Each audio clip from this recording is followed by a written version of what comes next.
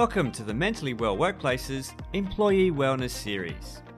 This is the series where we offer practical and strategic advice and guidance in regards to employee mental health and wellness, so you have the best chance of creating a mentally well workplace and looking after your employees' mental well-being. The information we provide is general in nature and does not constitute medical or mental health advice, diagnosis or treatment. If you are feeling unwell or you suspect someone you know is, you are strongly encouraged to seek qualified and medical advice from someone such as your doctor, a healthcare professional, or you can call Lifeline on 131114. Some of the advantages of working remotely. There's going to be an awful lot of people that not commuting and saving a couple of hours a day. And that is a huge advantage, huge. And then some people will be much more productive at home because they're relaxed.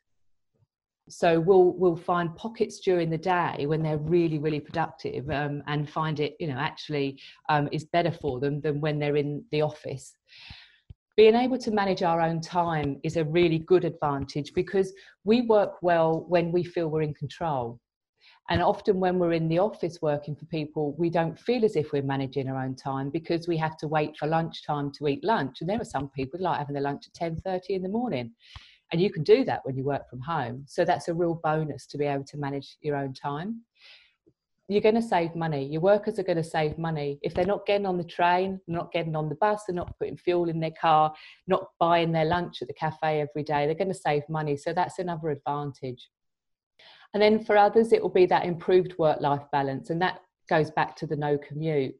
Finishing your working day, say at 5 o'clock and being able to play with your kids at 5:15.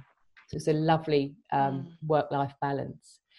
And then the decreased distraction. So somebody like me who's a real people person, when I work from home, there's no danger of me shouting out in the office, hey, so-and-so, did you see this last night? Or did you do that last night? So the decrease in distractions is a good thing for some people. For more information, simply visit our website at mentallywellworkplaces.com.au.